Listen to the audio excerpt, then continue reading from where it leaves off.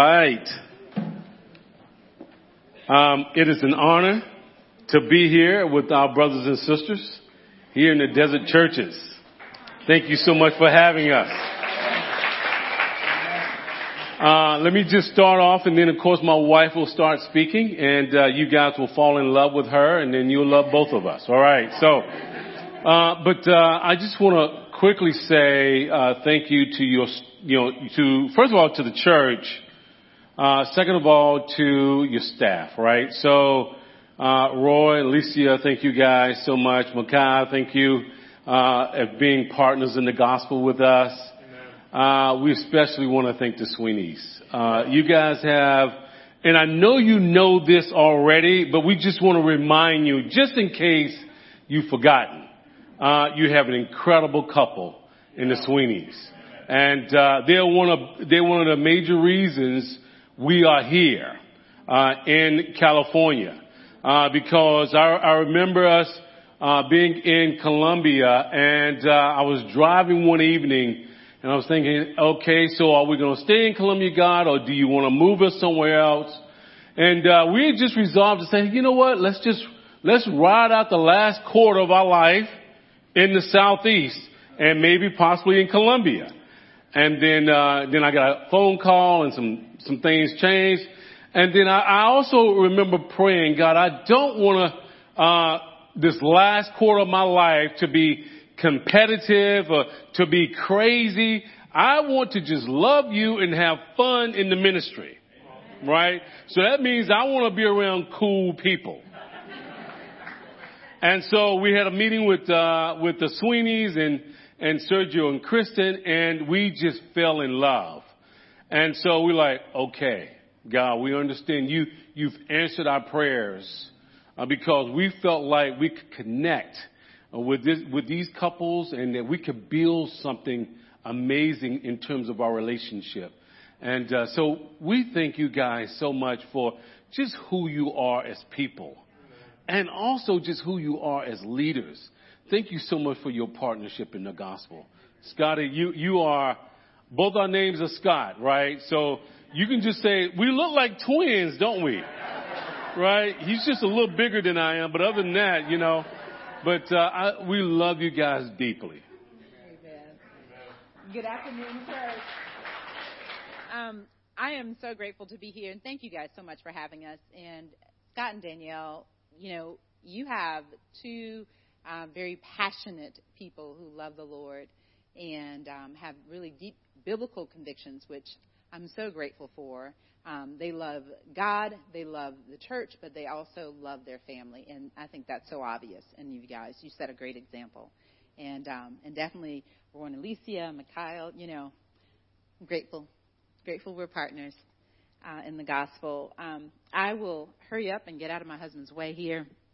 I just wanted to share my story with you guys. I love all of the songs that have been sang today. We have that same power through Christ that we were just singing about. And I think that's so amazing. The same power that raised him from the dead, I know has been used in my life through the scriptures. And I was born fifth of 7 children, given to my maternal grandmother to raise and my step-grandfather. I was born in Mobile, Alabama, but I was raised in Helena, Alabama, so away from my mom and other sisters and brothers. I grew up with no indoor plumbing, heat or air conditioning, and we did have electricity, and we also had running water. However, heat came from either the fireplace or a wood-burning stove. And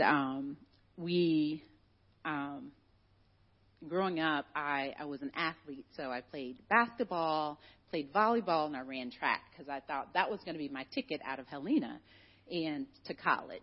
And so, but God had another plan. He actually gave me $250,000 to go to college at Denison University in Granville, Ohio. So a private liberal arts university for a girl who came from, no running water. I was totally out of my element. The kids were just amazing. Their parents would fly them off to Vail for, holidays and all of that. It was just amazing. I got to learn so much being in Granville, Ohio.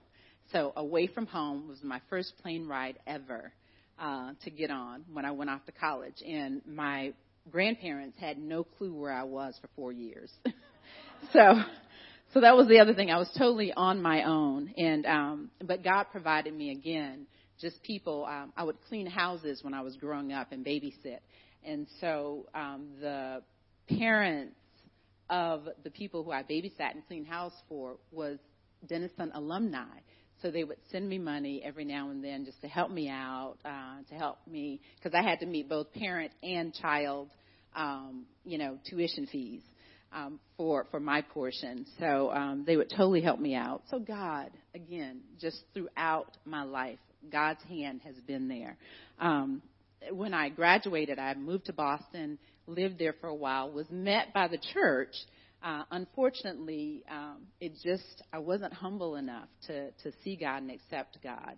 And so it wasn't until I moved around with an organization called City Year, an urban youth service corps of young people 17 to 23 who do community service. So I was a team leader of those young people. And I ended up moving back to Ohio for the company and helping them get settled there. But eventually I landed in Atlanta, Georgia.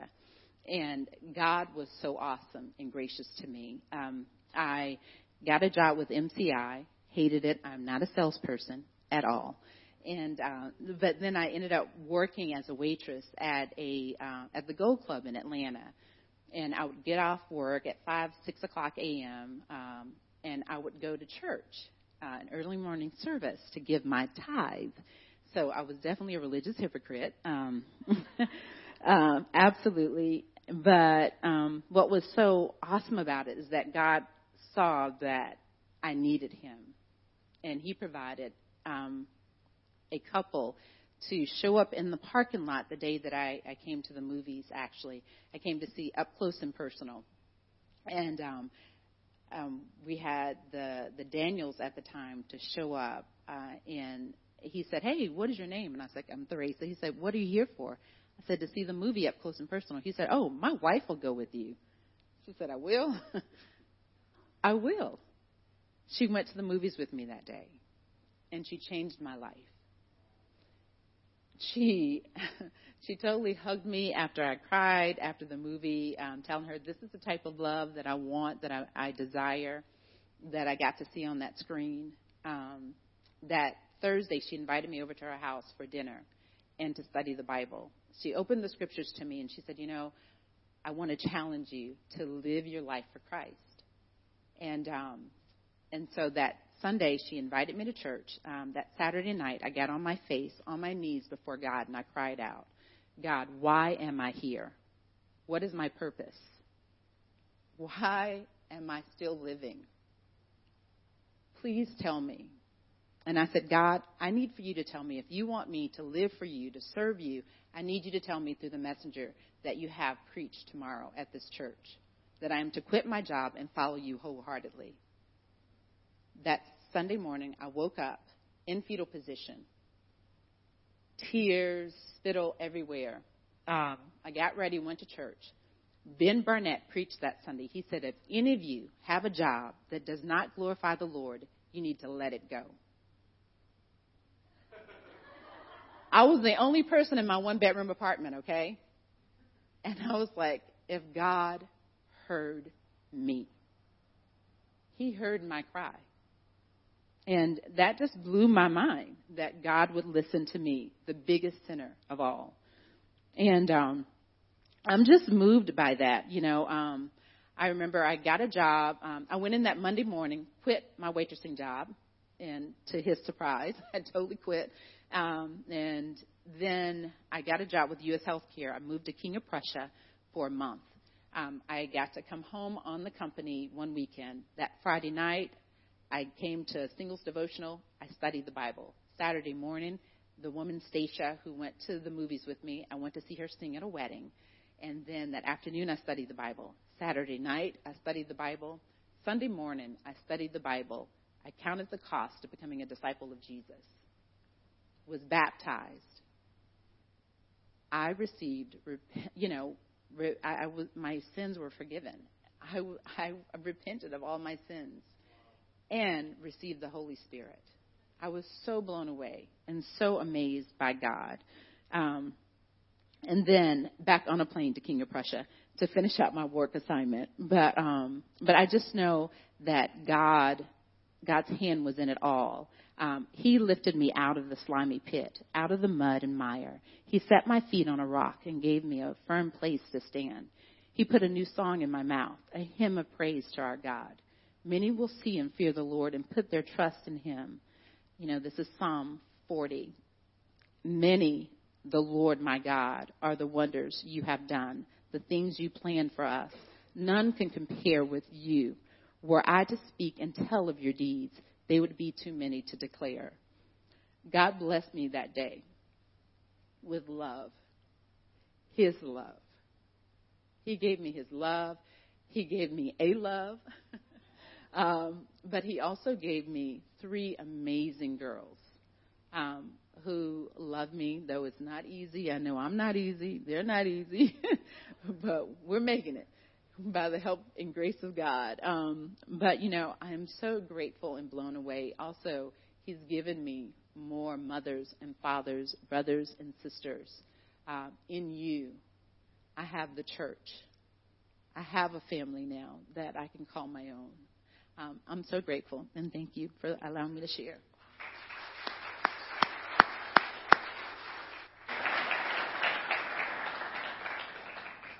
That's my girl right there. Yes. We're going to show you some wedding pictures sometime in the sermon, right? I'm not just showing them just to show you. It's a part of the sermon. All right. But let me say this. He blessed me with an incredible woman, as you can tell. And I have 3, like my wife said, 3 incredible daughters. They are a handful. I think I have my mic on, so I'm going to turn this away. Is that okay? All right, fantastic. And so it's an honor. Thank you again for allowing me to be able to share the Word of God with you. And let me ask you this. Do you like living an excited life? Just shake your head, yes, or you shake your head, no. Are you living an excited life now? You are. Okay, fantastic. Well, you're the people I want to talk to. This is kind of my introduction. I believe we all want to be caught up in an adventure. I believe that. I believe every human wants to live a life of passion and fire and excitement. I think about this often. When I look at movies like this movie here. No, that's not a movie. That's a picture of me. I'm the guy with that yellow backpack. If you're looking at that and you think I'm lying, I'm telling you the truth, I'm not telling you the truth. I'm lying. That's not me at all. But isn't that exciting? Isn't it exciting to just look at that? Right? I wouldn't want to do it, but it is exciting. I'm like, my life is already exciting enough. Why would I jump out of an airplane? Anyway, any of you guys know this movie? When I look at this, when I just look at the picture, the whole movie just comes flooding back to my mind, right? And if you're a person that's passionate, it like fires you up. Even though it's so violent, it fires you up, right? This is Gladiator. This is my favorite movie of all times. And I think it's like 25 years old or something like that. It's really old. Anyway, I love to watch this movie because it excites me. It makes me think about adventure. It makes me think about passion and living an epic type of life. But I believe if you are a disciple of Jesus, you are caught up in an adventure. And if you're not living an exciting life or an exciting life, you have no one to blame but yourself. That's what I realize. As being a disciple, if I'm not living an exciting life, then it's because I've made a decision not to live that. Because there's so many things to really comprehend about what God is doing and what he has done. Right? And we're going to talk a little bit about those today. But I just want to say this. If you are a part of the Church of Christ, and I'm not talking about denomination, but if you're a part of Jesus Christ Church, that means that you're part of the body of Christ, the bride of Christ, the temple of God, God's chosen people, his family. Right. And you are in an adventure. Period. Now, you may come to church and you're like, oh, I didn't feel like that. Well, that's our fault as people. And we're going to talk about this in just a minute. Let's go to God with a word of prayer real quick. Father, we are so grateful to be able to be here today. We are caught up in an adventure. And it is your church. And we're grateful to be a part of it. But we don't understand many times what it really is. And I'm asking your Spirit to really help us today. Help me say the words and speak the words that you want to be shared, God, to help us truly understand what we're a part of. It's a beautiful thing to be a part of the body of Christ. We need you and we love you. We pray this in Jesus' name. Amen. The title of the sermon is simply The Church. I was told that the theme that you guys have been going through has been on unity, right? And so I figured, hey, what best? It's nothing better to teach about the church if you want to talk about being unified, right? And so that's what we're going to do today. Let's start off in Ephesians chapter 1.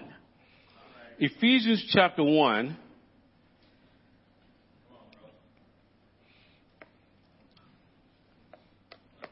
And we're going to start in verse 15 of Ephesians chapter 1.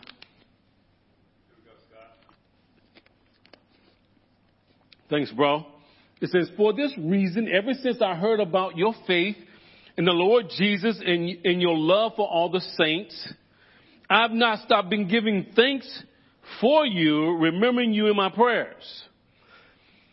I keep asking that the God of our Lord Jesus Christ, the glorious Father, may give you the spirit of wisdom and revelation so that you may know him better. I pray also that the eyes of your heart may be enlightened in order that you may know the hope to which you have been called, or he has called you. The riches of his glorious inheritance in the saints and his incomparable great power for us who believe. All right, let me stop there for a minute. Who is he talking about? It says his incomparable great power for us who believe. For us who believe. Who is that? That is the church. That is the church. And it also says his incomparable power is for the church.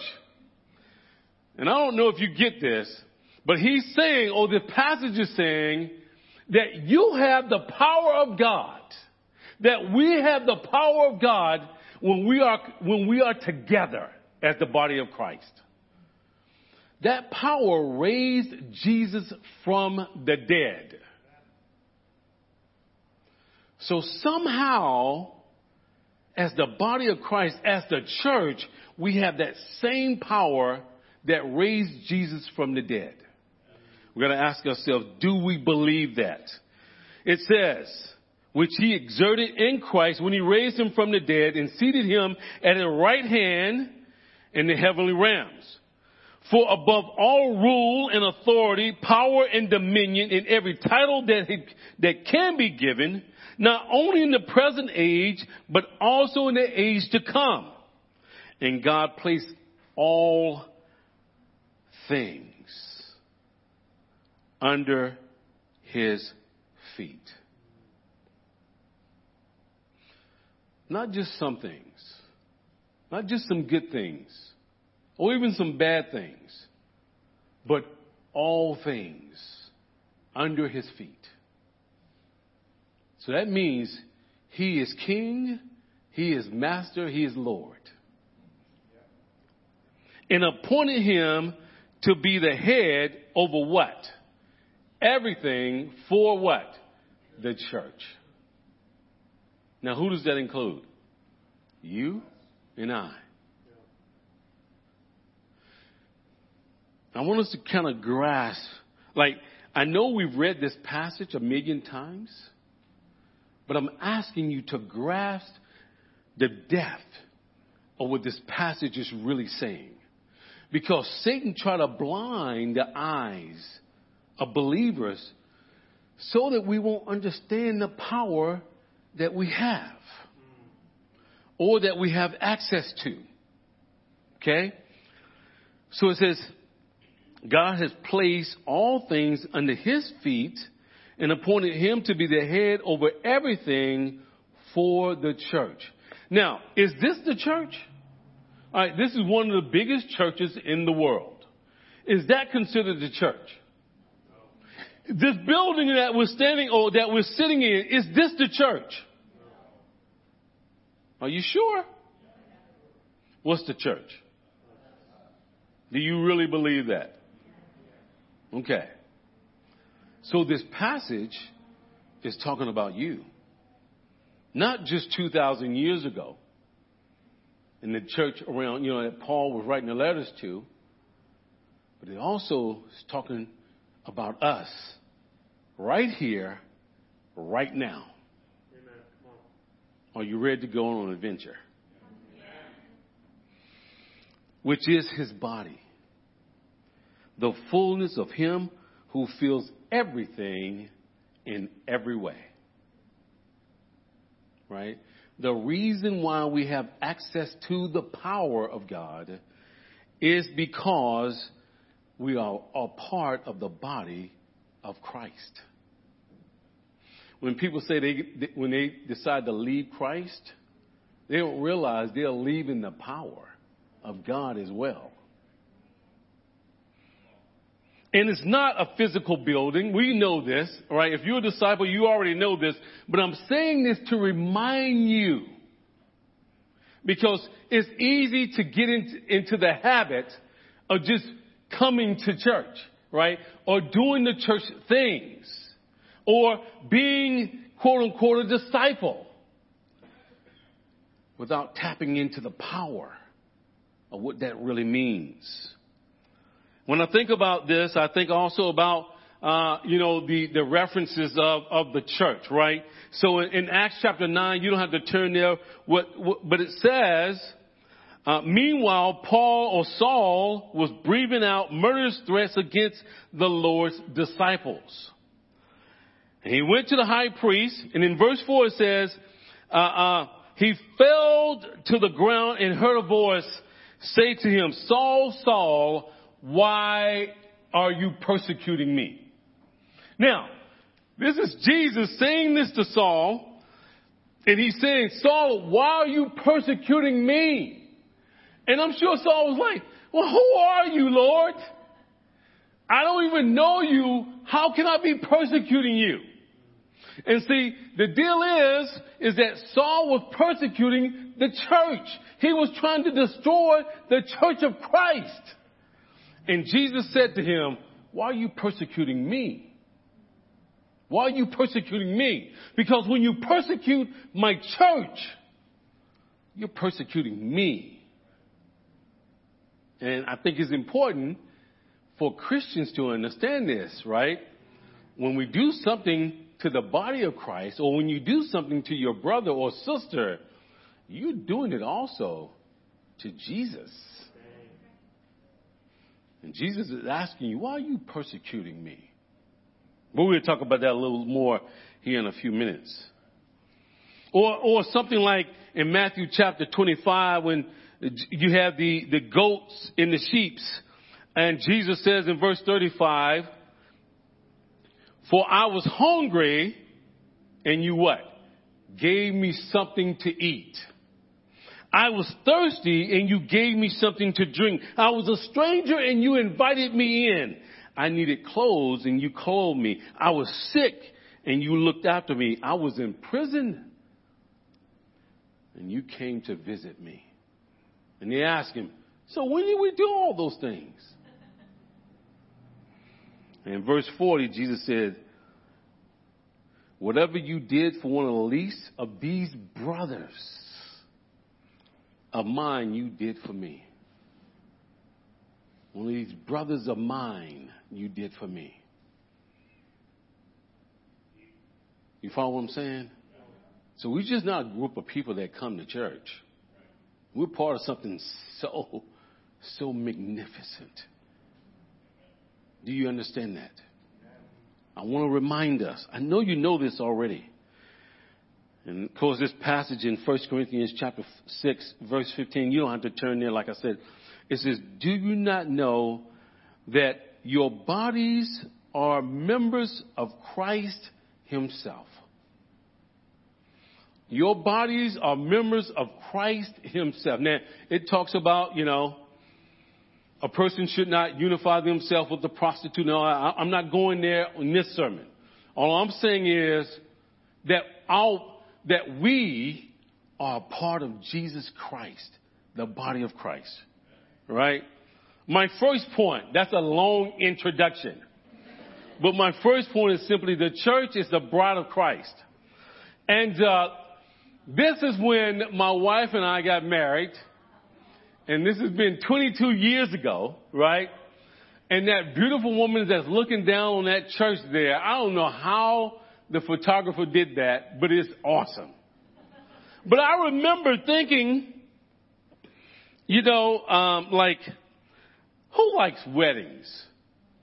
You like what? You better raise your hand, boy. You about to get married. He raised his hand. What's wrong with him? Makai, you trying to write. Come on. You need to throw that pen down, man. Raise both your hand and your feet. Right? Yeah. We all like weddings. Right? Yeah, that's right. We all like weddings. But I want you to think about this, right? I remember my wedding like it was yesterday. And if you can see the building there, in fact, I may have a better picture. No, that's my wife coming in. I'll go to that one in just a minute. But you can see the building there. There's other pictures there. It was packed. And, we used the church, a Methodist church, for our wedding. And we were so rowdy. And I don't know, we wasn't unrighteous like type of rowdy. We were just acting like disciples of Jesus. And the church asked us not to come back anymore. Anyway, so I'll leave it at that. Because, we played Prince's song, 1999, all that stuff. They're like, man, are you sure you guys are Christians? Anyway. But I've always wondered, like, why do they treat the bride different than they treat the groom?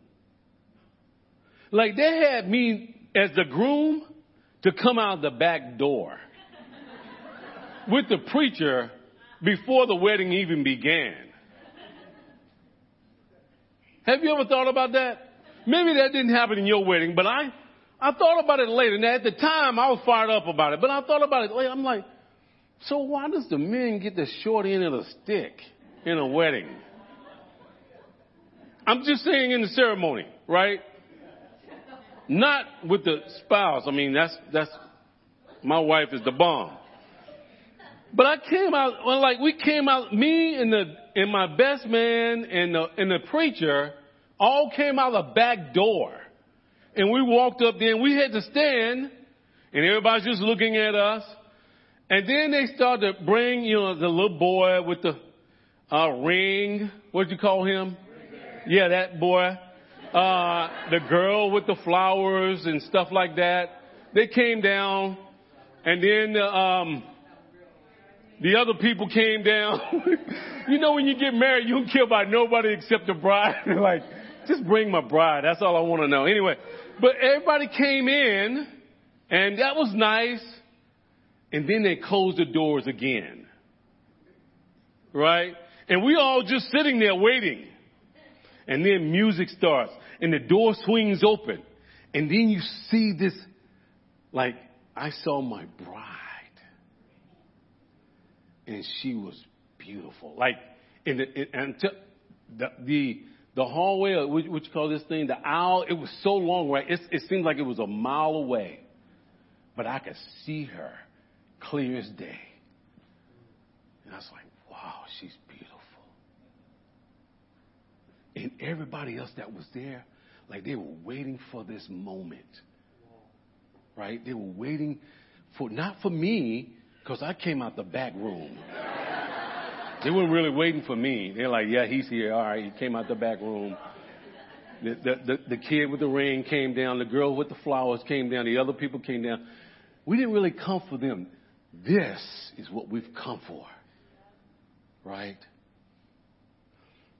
And you can see, like, I can peek through the door. I can see, like, people running around her. Like, and I guess they were taking her dress and trying to, make sure her dress. I mean, the thing was so, like, I think it took like half of this stage up here, her dress. Like this, what you call that? The train? Yeah, it was just big, right? And so they opened the door, she's there, and everybody just like stood at attention. Like, this is why we're here. And they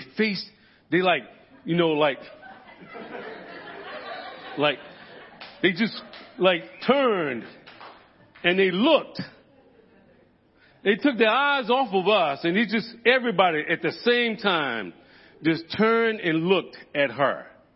And she just stood there like this as people watching, and I'm like, wow, why does I didn't say this then, but I've just been thinking like, why does the bride get all the attention at a wedding?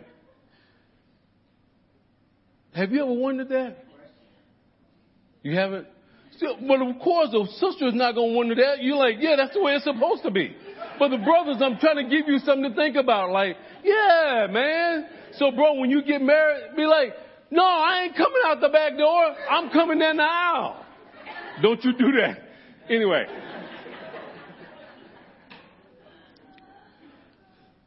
So she starts coming down the aisle. And people who are watching the door now are kind of shifting as she walks.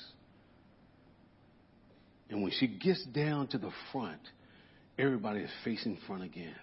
Like all the attention is on her. Right? Because she's the bride. She's the bride. She's important. I'm telling you. At a wedding, there's no item or no situation more important than the bride.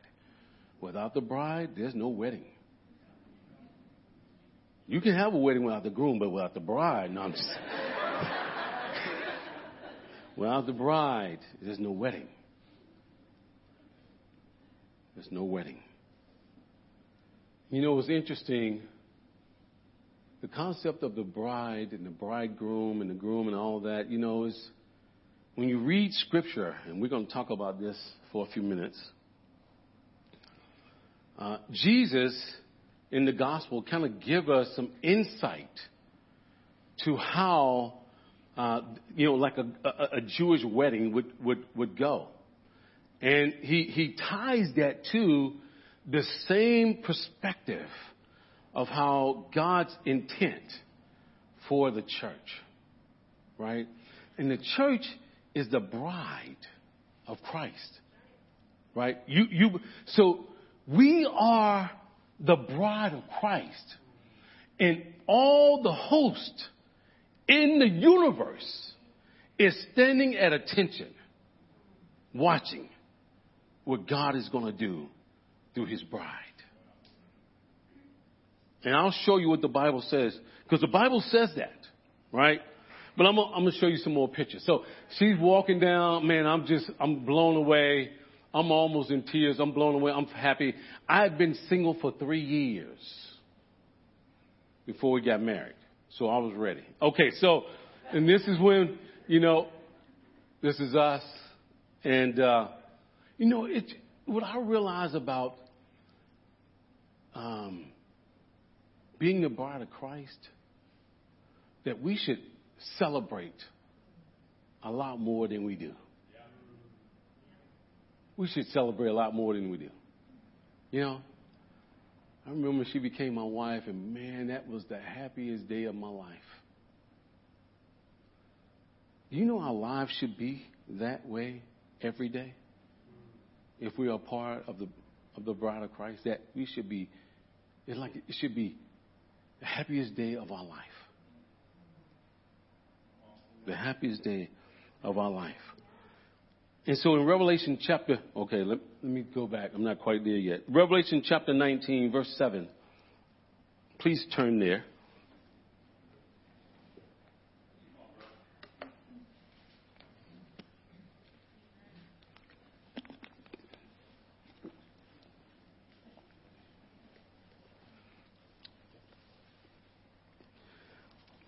Verse 7, it says, "Let us rejoice and be glad and give him glory.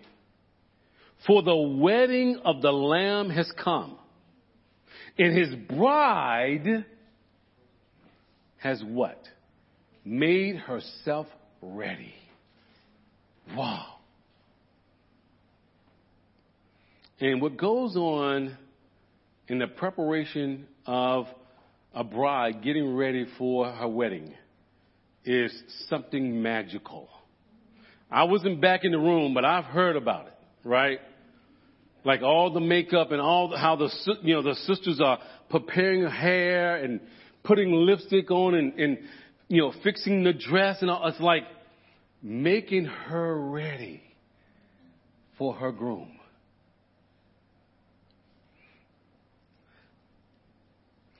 And so God is making us ready for Jesus, right? We are the bride of Christ.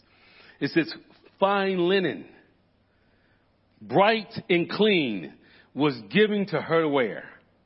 The fine linen stands for the righteous acts of the saints. It stands for the righteous acts of the saints. And I know in and of ourselves, we're not righteous. By ourselves, we are sinful wretches. But with Jesus, all God sees is our righteous acts. That's all he sees. And so, but Satan knows that. And Satan is always going to fight against us. And so we have to be aware of this. John chapter 14, verse 1.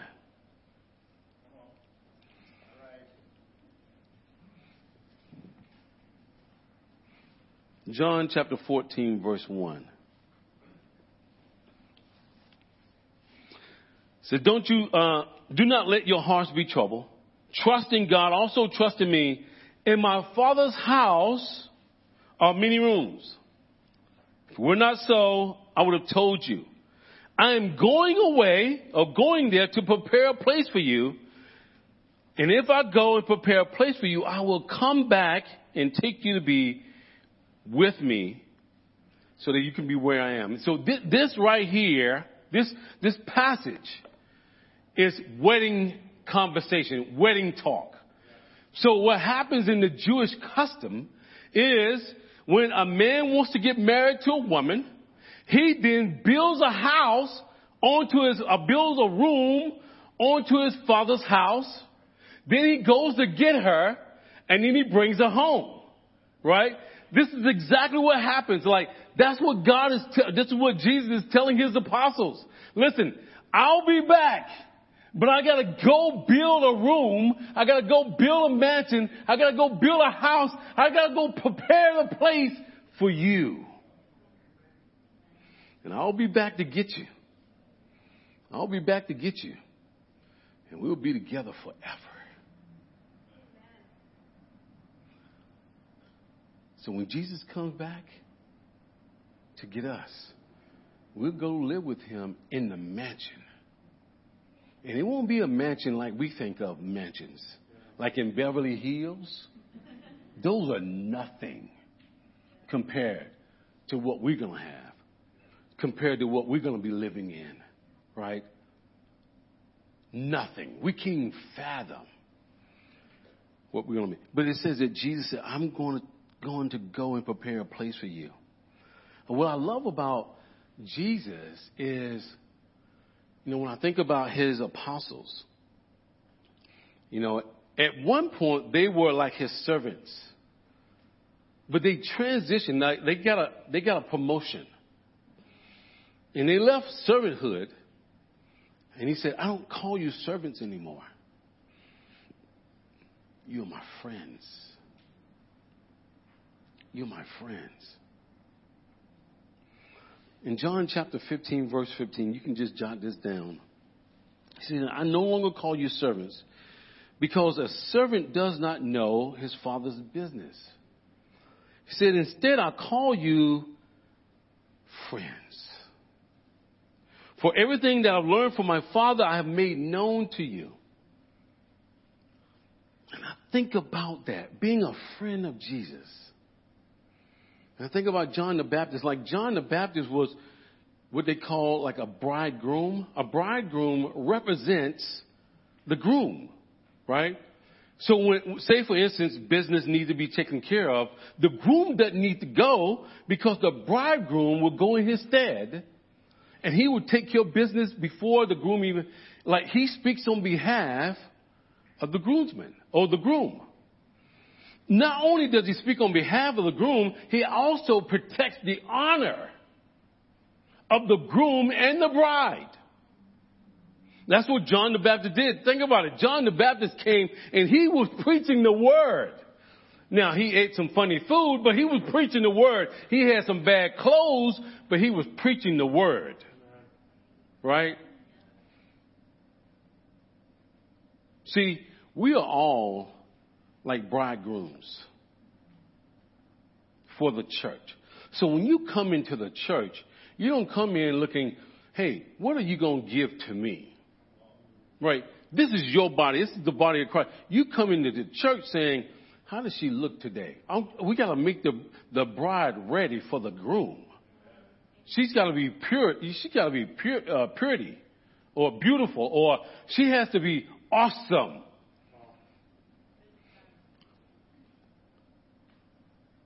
So when we come to church, we don't come to be served. We come to serve. We come to give. We come to make the bride excellent, ready for the groom. So when someone is struggling spiritually, we pull them aside and we love up on them. We talk to them. We engage with them. When somebody's there that we don't know, we don't let somebody else walk up to them. No, we embrace them into the body of Christ. Why? Because we're the bridegroom. We're there to make sure that she is beautiful. If somebody is breathing out threats against the church, we don't stand for that. If somebody is caught in sin and they're damaging the reputation of the bride of Christ, we don't stand for that. We don't stand for that.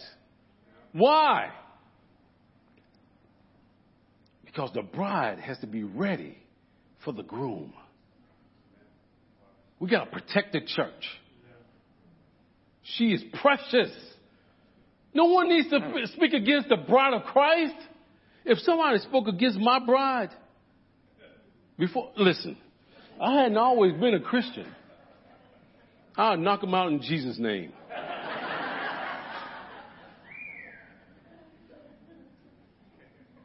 I'm just saying.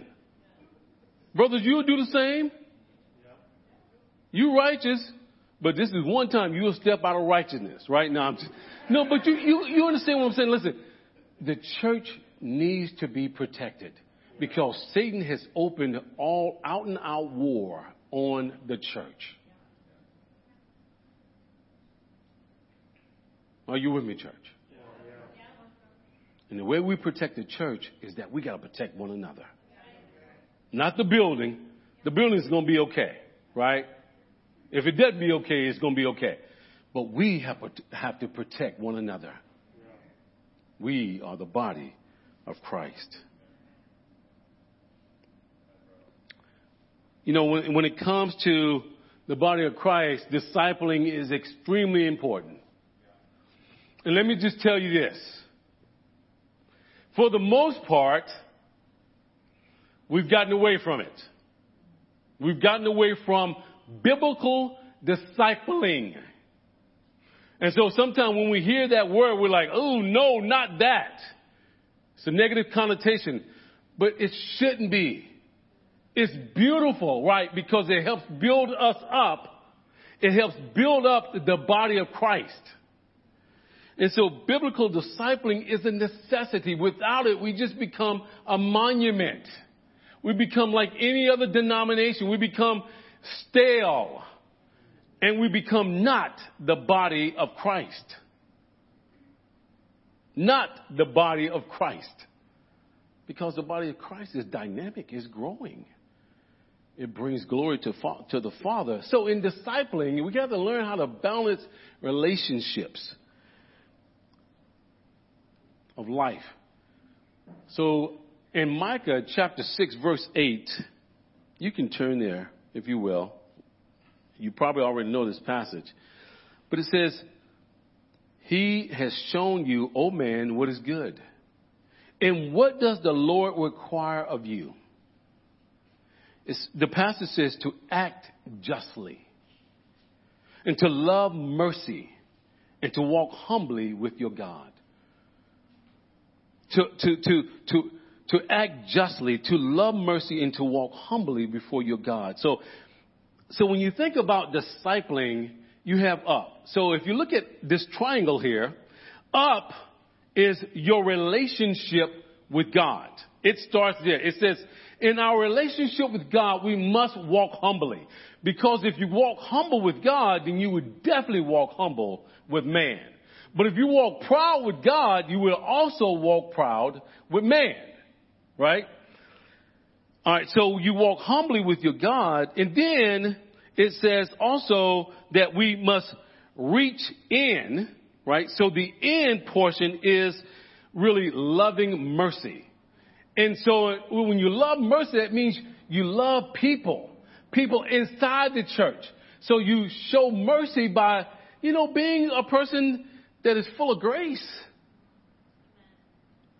and full of forgiveness and humility, right? And so that's inside the church. We should be very, very, very merciful with one another. We should. Because the deal is, we all need mercy. Every last one of us need mercy. And then we should be justly, or we should act justly with people. And so I think about people outside the church, right? So many times we can be judgmental. We can be judgmental with people inside the church, but especially with people who are not a part of us. And that's just not right. It's not right. Like, how are you going to win people with that type of attitude? Just be just. Be fair. You know what I'm saying? Be gracious with people outside the church. We should always have these components in our discipleship. Our relationship with God, our relationship with the church and with people that we have relationships in the church, and then our relationship with people outside the church. Right? In our conversations in discipling times, do we talk about these three things? We should. It shouldn't just be, hey, I'm talking about my relationship with God. That's the only thing I'm going to talk about in our discipling time. Well, that's not going to get you too far, right? Because God has put us in community with people. Or we can just talk about just our relationship with God and people in the church. Well, that's good, but that's incomplete because he tells us to go make disciples, right? Go help people who don't know him to know him. You got to have all three components. And we have to remind each other about these things. So that's balancing that relationship of life, right? And then, so when you do that, you just remember that dealing with people, there's always three components. One is that what you can do, what you bring to the relationship. The other is what that person does. And then the last one is what God does, right? So I can't do God's responsibility in somebody's life, even though I've tried to do that before. But I find myself frustrating myself and frustrating the other person because I can't answer or I'm not smart enough, right? But God is. And then people have to carry their own weight. I'm going to close out with my last point.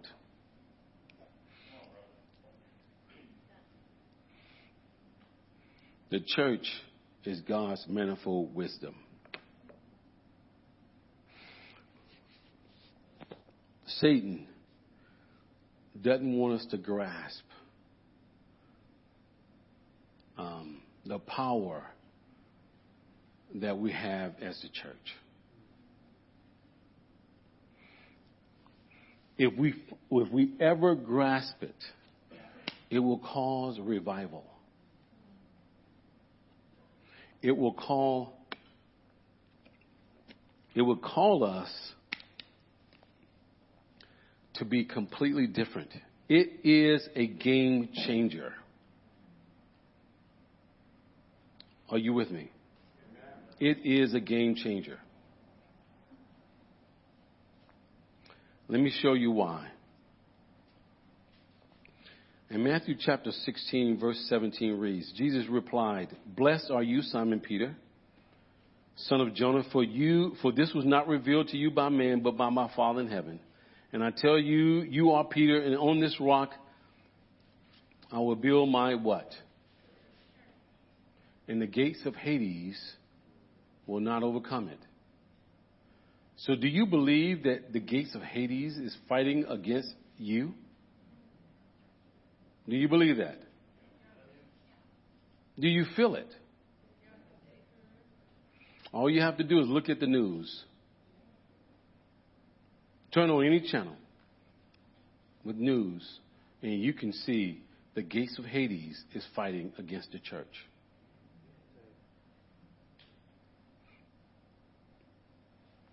But it says that he will not win.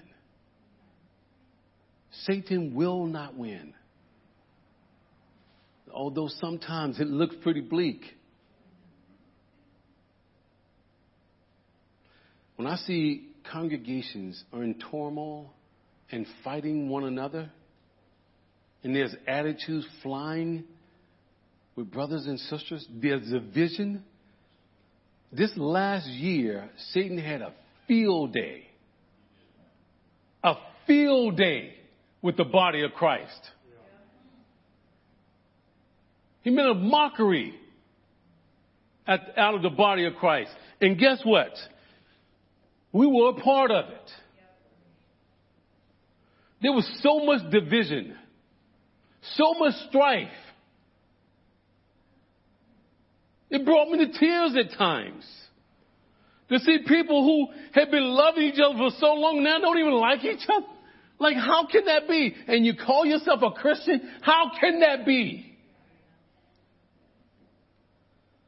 But I think God allowed these things to happen to test us, to reveal what was really in our hearts, to show us that we got to go deeper.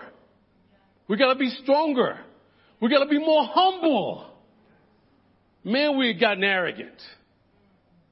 2003 didn't help out much. You would think, man, we learned our lesson. I told the leaders not too long ago, I said, God is not finished with us yet. We hadn't learned some lessons we still need to learn, including me. Why? Because he needs his bride to be ready. To be ready. Amen. So we have to have the posture of humility. Satan cannot overcome it. So that means we got to be aware that we are in a spiritual battle. Okay, Ephesians chapter 3. This is how we're going to bring it home. Ephesians chapter 3. Verse 7. I become a servant of this gospel by the gifts of God's grace, given me through the working of his power. Okay? Although I am the least of all, I am less than the least of all of God's people, that this grace was given me to preach to the Gentiles this unsearchable riches of Christ, and to make plain to everyone the administration of this mystery, which for ages past was kept hidden in God, who created all things. Now, when you read that, you're like, man, what is Paul talking about? He's speaking German or gibberish. I'm not saying German is like gibberish. I'm just saying I don't know either one, right? So anyway. But you're like, well, Paul, what does that mean? What are you saying? I'm going to break it down. All right, let's keep going, though. He says his intent was that now, through the church, the manifold wisdom of God should be made known to the rulers and authorities in the heavenly realms, according to his eternal purpose, which he accomplished in Jesus Christ our Lord. You're like, man, that sounds really good. I don't know what it means, so I'm going to just keep going. Right? I did that for years. And then one day, the Spirit just say, stop and learn what this is saying. Okay. It's an unveiling, right? It's a rediscovery of a mystery. This mystery has been kept hidden forever. And listen to it's been hidden from, right? God knows, Jesus knows, but no one else knows. Not the angels, not the demons, not Satan himself knew what this mystery was or what this mystery is. And the church is the only way that this mystery will be unveiled. That's what this is saying. Okay, now let's read it again. Starting in verse 9. And to make plain to everyone the administration of this mystery, which for ages was kept hidden in God, who created all things. His intent. God intended for this mystery to be discovered through the church. So in other words, you got the angelic beings, and we're talking about angels, we're talking about demons, we're talking about Satan himself. They don't know this mystery. But they're waiting and they're watching the church because the mystery is going to be unveiled through the church. Now, who did we say the church was? Do you understand why Satan is trying to keep you off guard now and keep you off of balance? Because if he keeps you distracted, you will never fulfill what God has planned for you. Right? His plan, God has planned for the church is for us to reveal the mystery that he has had hidden forever. So what's happening is that the angels and the demons are watching the church and waiting for the mystery to be revealed. Do you know what the mystery is? You're like, oh, just tell me, what is the mystery? Well, it's manifold, right? Meaning it's multi-layered. Meaning it's like many colors of a flower.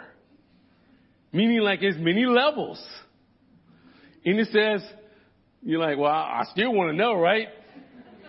I don't know what it is, but no, I'm just kidding. But it's saying the manifold wisdom of God, meaning that God knows what it is. And this is the mystery. That God was bringing a kind of peace to the world. And he used the Jew and he used the Gentile and he brought them together. And he allowed them to have access to him anytime, anywhere, with boldness and confidence. That's the mystery. You're like, man, I knew that. See, this is the deal. We knew of it, but we're not living the adventure. We're not living the adventure. What we have as the church is the most powerful thing in all creation. It's the most powerful thing in God. What we have right here is the most powerful thing in all creation. It's telling the angels and the demons God's plan right here. Us. And you're like, we're nothing special. We're not. But this is what God has decided. This is what He designed to do. He's going to use us. Us, the church. This is why we have to be unified. This is why we cannot allow ourselves to be divided. Right? We win when we are unified. And all heavenly creation is watching the church. You know, when I think about it as I close out, I should have closed out like 20 minutes ago, but I've been rolling, so I hope you guys are cool with this. I'm just going with it. I just say this. If our leaders were smart, and I'm not trying to throw down any of our leaders, they're brilliant people. But if they really wanted to know some answers to some things, all they have to do is ask some disciples. And I'm not saying that we are, in and ourselves that we're brilliant, things like this, but we understand God's plan. We understand God. And so sometimes you listen to, some of our leaders and we're like, man, if you would just humble out, or if you would just get into the Word of God, it will give you the answer to the issues that you're facing. Have you ever thought that? Not because you have some high learning. I'm not saying that. What I am saying that God created this world. He also has the answers to the mysteries of this world. And we who are disciples can help give answers to the mysteries of this world. Why? Because it's hidden in God. It's hidden in God. It's hidden in God. So, church, we must fight for our unity. If there's anything that is hindering our unity, fight to get rid of it. When you come to church on Sunday or on Wednesday or any time the church comes together, remember you are coming to the bride of Christ. She has to be ready. She has to be ready for her groom. She is precious. Don't let anyone, including yourself, speak against that precious bride. Thank you so much for your time. To God be the glory.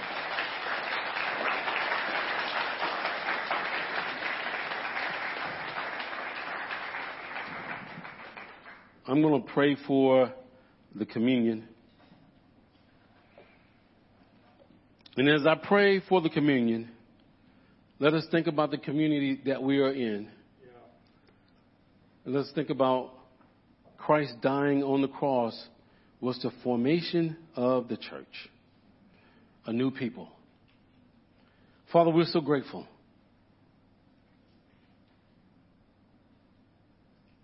We're so grateful, God. We're so grateful that you've allowed us to be a part of your family, that you adopted us as sons and daughters,